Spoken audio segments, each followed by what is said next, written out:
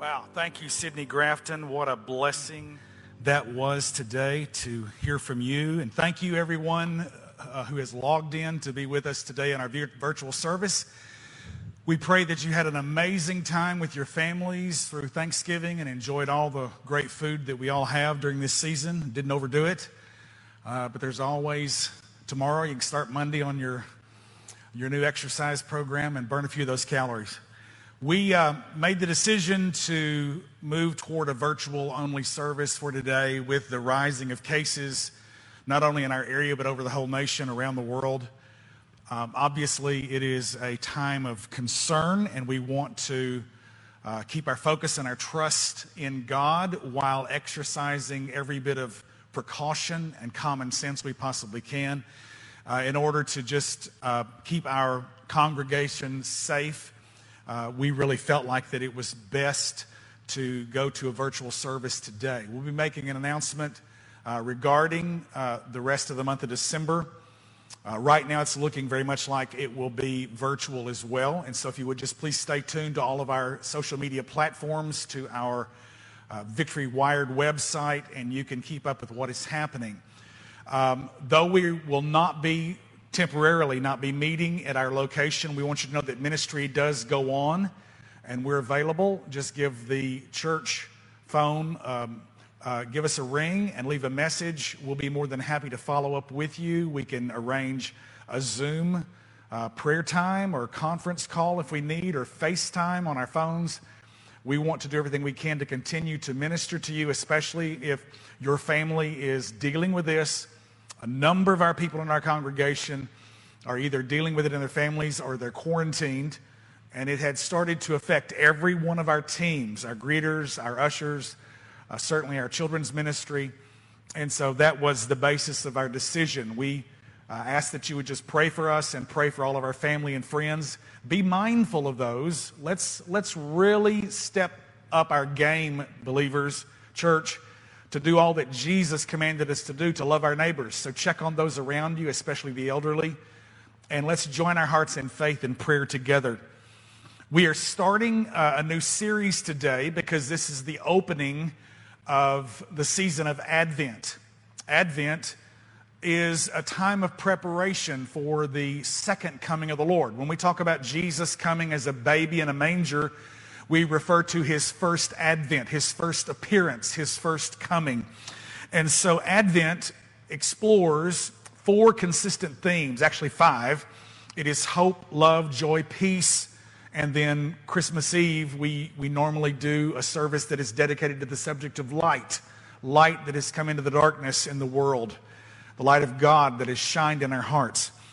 And so this morning, this first Sunday of Advent, we're talking about hope. I want to bring you the beginning of a new series just based on everything that we're dealing with the pandemic of COVID-19, with a cry for social justice among a number of folks in our communities around our nation. We've seen protests, and obviously this is a day of great confusion in politics. Everything seems to be more divided, more polarized than it's ever been before. And so I'm going to step to the side so you can get a good glimpse of this graphic. The title of our Advent series is called When It's Not a Wonderful Life. You probably have seen multiple times. I grew up watching this movie with Jimmy Stewart and Donna Reed as George Bailey and his wife, head of the Bailey Savings and Loan there in Bedford Falls. And what an amazing movie, which shows the importance of how one person can affect so many others, not only in our community, but in the world. You remember the movie of George basically being in a time of great discouragement, depression, because of a financial crisis that wasn't his fault. His uncle had basically misplaced several $1,000s, and Mr. Potter, who owned the city, particularly, who had it locked up, his person found it in the newspaper, and he was doing everything he could to shut George and the Bailey Savings and Loan down. And the whole community, after George sort of had an epiphany, wandering around during the evening, wishing that his life had never started, and Clarence the angel shows up and says, "I'm going to show you what this community would be like had you not been here, George." And it's the power of the influence of one person. I saw a meme recently. Maybe it's a bad joke, but you can probably see the humor in it. That said, the person that thinks that one man can't change the world has never eaten an undercooked bat. Certainly, COVID-19 has affected all of us because of its origin in China, allegedly based on its beginning regarding that. And so today, in the first of this rest of this month, I'll be doing the whole Advent series myself in this series called When It's Not a Wonderful Life. And the title of the message today is called Finding Hope in Pandemics, Protests, and Politics. I believe that God always gives His people a glimpse of hope in the middle of difficulty, in the middle of circumstances, especially over which we have no control. Let me just say this, we do have control over the choice we make into whom we put our trust.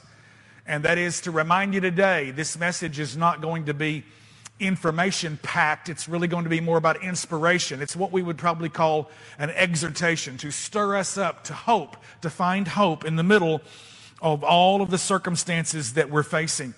My text is found in the Old Testament prophet of Jeremiah. You remember the story? Children of Israel had been carried into Babylon, and it was going to be a 70-year period of captivity. And the word of the Lord came to Jeremiah. This has been on bumper stickers and on refrigerator magnets and on, Christian trinkets of all kinds. And it's been cherry-picked and plucked out of the middle of a text which speaks to the struggle that the people of God are going to face. Yet in the middle of it, they're encouraged to remember this. I'm just going to get this one verse. The prophet says, "For I know the plans I have for you, says the Lord." And Jeremiah is speaking the word of God. Thus saith the Lord. "For I know the plans I have for you, says the Lord. They are plans for good and not for disaster, to give you a future and a hope." The King James says it this way, "I know the thoughts that I have toward you, thoughts of peace and not of evil, to give you an expected end." And so we want to recognize this morning that in the middle of all of the stuff that we're dealing with, rising case numbers in a crazy pandemic that's gone on for months and months and months now, we're all quarantined, so to speak. In the middle of this, I want to inject a little bit of hope into you. In the middle of the cries for social justice from some of our friends, the people of color, African Americans, crying out for changes in police reform. Folks just asking to be treated fairly in our nation. Protests that have started based on a righteous cause and have turned into robbing and looting and burning and destroying, which is certainly not a righteous way to go about it. And then in the middle of all of this, just the craziness that we're facing with our election right now, with a president who refuses to concede, with a president-elect that's clearly won by 4 million votes. And I'm not going to chase that rabbit down that trail. Regardless of which side you're on, there would be folk that would take disagreement, and that's what I don't want. I want us to find common ground. I want us to find common hope and recognize that in the middle of this, that God still has a heart's desire toward you for a future and a hope. I preach with one thing. It's a repeated phrase or set of phrases that will make sure that the bottom line of this message gets lodged into your heart. It gets planted like a seed in the soil of your soul. And my one thing is this: biblical hope is the confident expectation that God will do what He promised. Someone once said that it's based upon His character and His nature. And I agree with that wholeheartedly.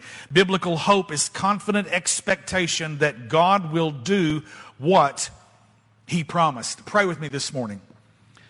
Heavenly Father, we thank You for this opportunity to bring the word of the Lord into the lives and the living rooms across technological devices, computers and iPads and tablets and phones and all of these various mechanisms that people are using to be able to see what we're bringing and saying today. I pray that beyond and outside of that and transcendent from that, that Your Holy Spirit would move and bring encouragement and strengthen, oh God. Be with those in their homes who are suffering from COVID-19, or with family members that they're nursing back to health, those that are quarantined that have been exposed to it. Lord, those that are out of work, that have lost their jobs, industries that have been stricken by the shutdown and the lockdowns in various areas. Lord, I just pray that you would give a sense of hope and expectation to turn our hearts to you, even as the psalmist said, "Why, O my soul, are you so downcast? Put your hope in the Lord. Put your trust in the Lord." And God, we turn today to do that. We look to you. We don't understand. We don't have words to describe some of the things that we're feeling. People are struggling with depression and, Lord, just overwhelmed at the weight of the circumstances we're facing in the middle of a pandemic. Lord, the protests that are around us, the politics and all this stuff, we ask you, Father, to give us a moment to pause and say, Lord, we put our trust in you. Let hope increase. Let it arise. In Jesus' name we pray. Obviously, the current state of things that we're facing are, I can say it in this way, never in my life, never in my lifetime have I seen a nation so divided, such a sense of hostility, words that are just used flippantly from one cable channel to the next, the demonization of people that I think on both sides are good human beings. And I really want to see that turn. I've seen this pandemic do some good things for us in that it has brought us back to the realization of the importance of our priorities. We have, by virtue of sometimes state demands or mandates, spent more time at home. We've spent more time with our families. For most people, that's been a good thing. For some, it's not been good. For some, they've experienced an increase in verbal and physical abuse. God be with those families and those children that endure that. It breaks my heart to even fill the air with the words that describe those kinds of things, but those are things that are being faced by people in our own community and in this nation. In the middle of the current state of things that we face, I want to tell you that we have and we serve a God of promise when it's not a wonderful life, when things are not going well. Jeremiah was prophesying to a nation that had lost a sense of hope because they had been carried away into captivity into a foreign land, hundreds upon hundreds, thousands of miles away from Israel, over into Babylon. The temple had been destroyed. The gold and the silver had been looted. A sense of destiny and national purpose was lost. People were in a place of hopelessness. And Jeremiah, the weeping prophet, declared the word of the Lord and said, "I know the plans that I have for you, says the Lord. Plans to give you a future and a hope. Plans for good and not for disaster, to give you a future and a hope." And I want you to know that what we're talking about this morning is about biblical hope. Hope is not just gritting my teeth with a forced positive outlook, because there are times when you feel like, I can't make lemonade out of this. Matter of fact, I'm out of the lemonade business. I don't have the ability to take this sour circumstance that is multiplied over and over and over in my life and make lemonade, make it something sweet. And there are times when we all face those kinds of circumstances. Personally, I have known what it is to look up through the bottom of the barrel in a place of hopelessness and have to look up and say, God, I don't know that I even have any hope, but I look to you because you're the God of hope. And I want you to know, as long as there is breath in your lungs, there is hope. Somebody said one time you can go about 40 days without food. You can go about 10 days without water, 3 days or so, maybe just a few days without sleep. You can go for a couple of minutes without air, without oxygen. But you really can't live life in any sense of fullness and enjoyment without hope, not even for 1 second. And if you're in a place of hopelessness this morning, I want to point your direction and your attention to look up to the Lord, to say to your soul, don't be so downcast, but put your trust in the Lord. Genesis, the very first book of the Bible, gives us the very first promise that God made. Remember, biblical hope is the confident expectation that God will do what he promised. And the very first promise that appears in the Bible happens in the location where the first sin occurred, where rebellion, where high treason occurred in the garden with Eve and Adam listening to the voice of the serpent and partaking of a tree that was restricted from them, prohibited. God said, everything in this garden is yours. 99.999% of everything here is yours, but I've marked one thing for me. This is prohibited. It was the tithe principle in the garden. God was saying, all of this is yours, take it, enjoy it, but this one thing is mine. Leave this alone. And obviously the enemy drew Eve and then drew in Adam, and they partook of it. And God came walking in the garden, the scripture says, in the cool of the day. The Hebrew says, in the spirit of the day. And he says, Adam, where are you? You know, when God asks a question, it isn't because he doesn't know the answer. God's GPS wasn't failing that day. He knew where Adam was geographically. He was saying relationally, Adam, something doesn't feel right. Where are you in your heart, in your spirit with me? Because I feel distance has come. And so Adam comes out from behind the bushes with some leaves sewn on him, and Eve as well, because they recognize their nakedness. And a dialogue pursues or ensues and goes on. And in that spot, I wrote a poem a number of years ago, sitting in the loft of my house at Carlisle. When the kids were little, Drew was about 6 or so. Abby had just been born. And I was sitting up in the loft of that little 2-story white house on the corner there of Carlisle and Balfour. And I took out my pen and began to write. And I was talking about the promise. It was the title of the thing was called The Promise. It says, while on that spot and in that place, God made a promise to Adam's race. This one you blame and are in strife will bear the seed of eternal life. God was saying to Adam that Eve, the one that was at enmity between the two of them, literally was going to bear the seed, the Messiah. This is what the word of the Lord says. God speaks in Genesis 3:15. This is called the protevangel. It's the very first announcement of the gospel in seed form. God says, I will cause hostility between you and the woman, and between your offspring and her offspring, and he will strike your head, and you will strike his heel. God was saying in millennia down the genealogical line, what's going to begin at this point in Eve's womb is going to, several millennia from now, show up as a baby in a manger in Bethlehem, this seed of the woman that will bruise the head of the serpent. He's saying there is one who is coming who will get the victory. Hear this. In the middle of your struggle, God has the conclusion. In the spot where Adam and Eve sinned, God showed up and made a promise in that place to Adam's race. In the place of your pain, the Lord has peace. Tangled up in your problem, the Almighty has already placed the solution, knotted up in the middle of all that junk you're going through. In the middle of your struggle and your addiction, God has already given deliverance. In the spot where you struggle, in the spot where Adam and Eve rebelled and broke the commandment of God, God showed up and gave the answer, showed up and gave the promise, which showed up several thousand years later in the person of Jesus Christ. Hear this. In the agony of defeat, Jesus has already won the victory. He did that for us, and he will do that in us. He will do that for and in you. Why? Because biblical hope is the confident expectation that God will do what he promised.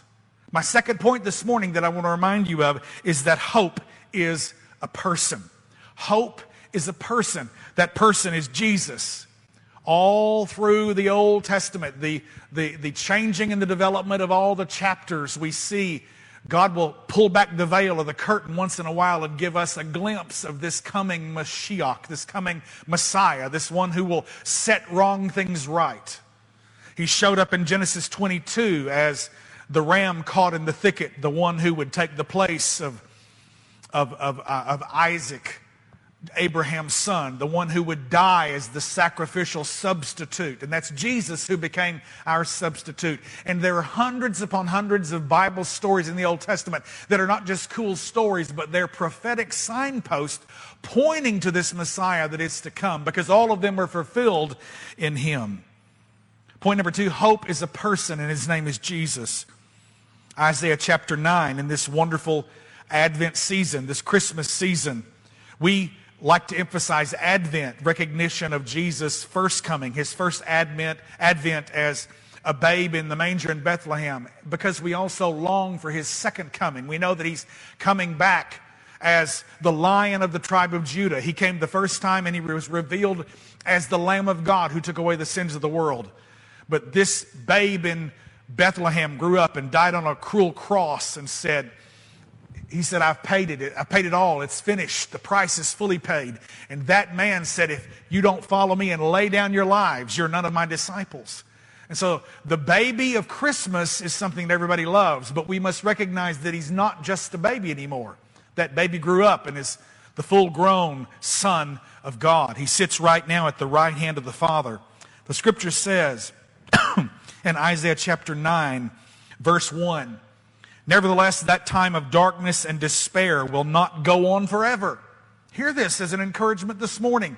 This pandemic, these protests, this confusion in our politics and the state of our democracy is not going to go on forever. He gives a description specifically. The land of Zebulun and Naphtali will be humbled, but there will be a time in the future when Galilee of the Gentiles, which lies along the road that runs between the Jordan and the sea, will be filled with glory. This is the very path of ministry that Jesus would take several hundred years later, about 700 years after Isaiah prophesied it. Verse 2 in Isaiah 9, he says, the people who walk in darkness will see a great light.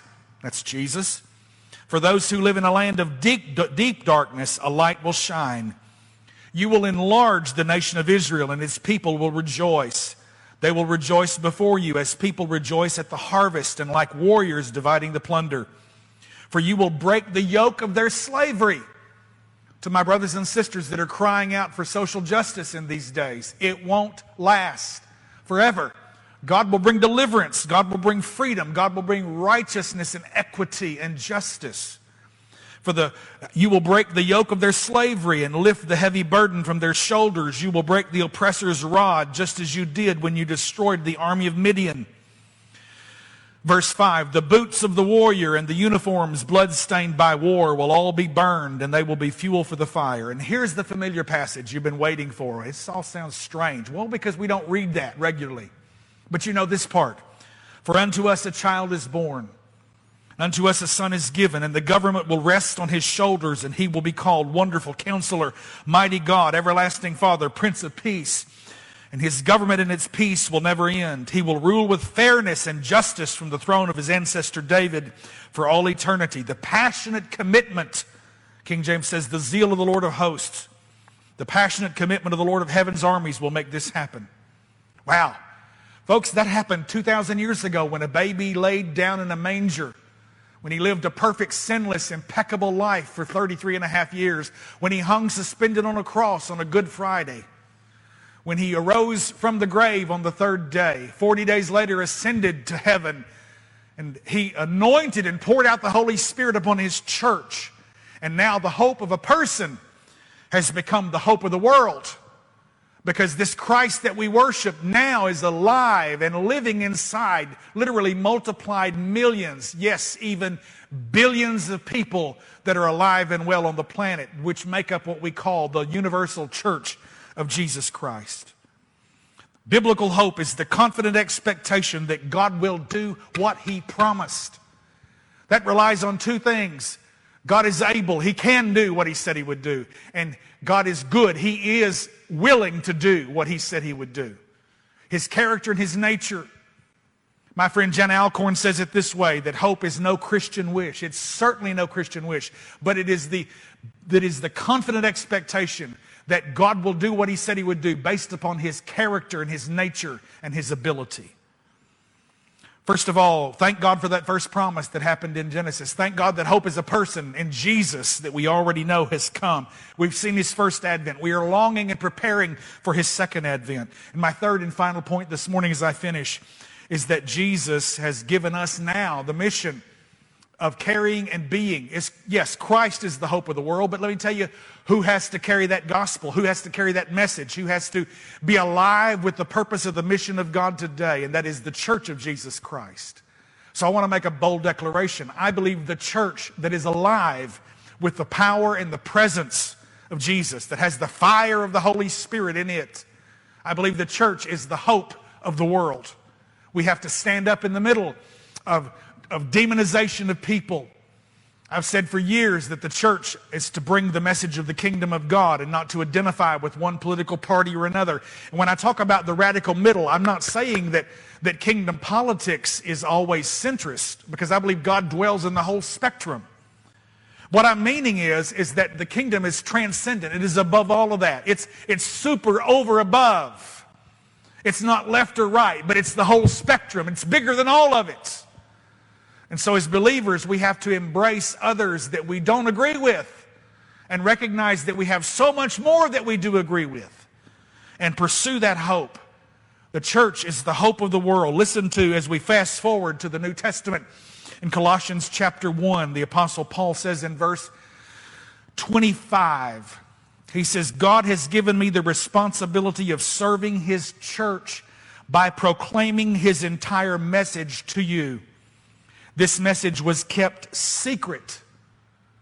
Scripture says in the King James, this mystery was hidden for ages and generations. The Greek word mystery is mysterion, which literally means a sacred secret. The New Living Translation says this message was kept secret for centuries and generations past, but now it has been revealed to God's people. For God wanted him to know that the riches and the glory of Christ are for you Gentiles too. And this is the secret. Here it is right here. Listen. This is the secret. Christ lives in you. He's not just a baby in a manger in Bethlehem any longer. Our Christmas nativity scenes may show that. And he's no longer the Messiah that is walking the roads of Galilee with 12 disciples. He's no longer the suffering Savior hanging on the cross. He's no longer the one in the tomb. He's come out of the tomb, thank God. But he's right now seated at the right hand of the Majesty on high, Hebrews 1 says. Chapter 7, verse 25 said he is seated there where he ever lives to make intercession. Jesus is praying for you right now. The struggle you face, the problem you're dealing with, in that spot and in that place, God is making a promise to you. And if you can arise with a fresh dose of hope, with an injection of the Holy Ghost this morning in this first Sunday of Advent, November 29th, 2020, in this outrageously indescribable year, where you're just looking for some good news, because every time you turn around, it's just something else that's crazy happens. And I want to tell you, don't let your soul be downcast, but talk to yourself. We just came through a phenomenal series by Pastor Haley on dealing with fixing your thoughts. The problem that most people face with mental illness and depression is that they're listening to themselves instead of talking to themselves. Get up and talk to yourself. Talk back to the thoughts that are contrary to what you know are reality. We find reality in the Word of God. That in the middle of your weakness, that God's strength is perfected. That you're not a loser, but you're more than a conqueror. The greater one is on the inside of you. The Scripture says, greater is He that is in you than he that is in the world. 1 John 4:4. This message was kept secret for centuries. It says, and this is the secret. Christ lives in you. This gives you assurance of sharing His glory. Biblical hope is confident expectation that God will do what He promised. I believe in the middle of this day, the last thing we need to do is cower in the corner and just become a wallflower in the middle of our own struggles. But we need to arise and trust God and put our faith freshly in Him and lift our hearts to the Lord and say, God, I ask you to give me a word of encouragement that will fire my own life, that will fire me up so that I can be a blessing and I can influence others. Because even when life is not wonderful, when you've gotten word that the savings and loan is going to close and George Bailey may go to the poorhouse, yet God will send you a clearance to remind you that your life is significant and you do have influence. One of my mentors that I've read through books for a number of years, John Maxwell, said this: even the shyest person will in their lifetime influence over 10,000 people. Now, folks, I want to tell you something. Don't let the enemy lie to you in your place of despondency or discouragement. Get a hold of your soul and talk back to yourself and let some hope be injected into the veins of your soul. Because God is for you and God is with you, and even bigger than that, God is in you. Christ is in you, the hope of glory. And because of that, God says that you and your life and the church of Jesus Christ is the hope of the world, because we're carrying the one who is hope, and his name is Jesus.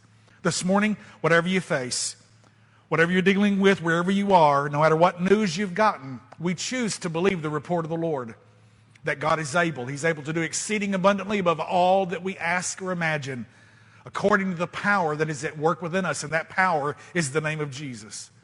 Wherever you are, if you would bow your hearts with me, please, this morning, and let's just go before the Lord in prayer.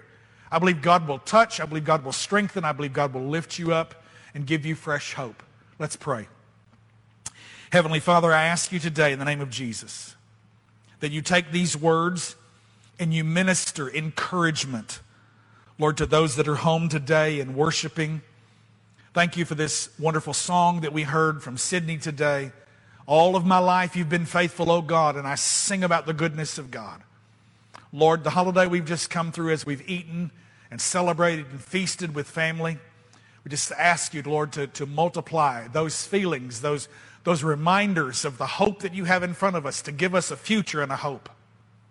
In the middle of captivity, God, you'll bless what we put our hands to. You'll cause the gardens to grow. Lord, you'll bring provision out of unexpected places. Be with my family and friends and those, Lord, who are struggling with their health, people who've lost their jobs. Let us arise as the church of Jesus Christ and come alongside our brothers and sisters and bring encouragement and bring a meal and, Lord, the things that they need. God, we ask you to strengthen your people. We put our trust in you. Soul, put your trust in God. I speak to my own right now. We say these things in Jesus' name. And all of God's people said, amen. Be blessed today. We love you.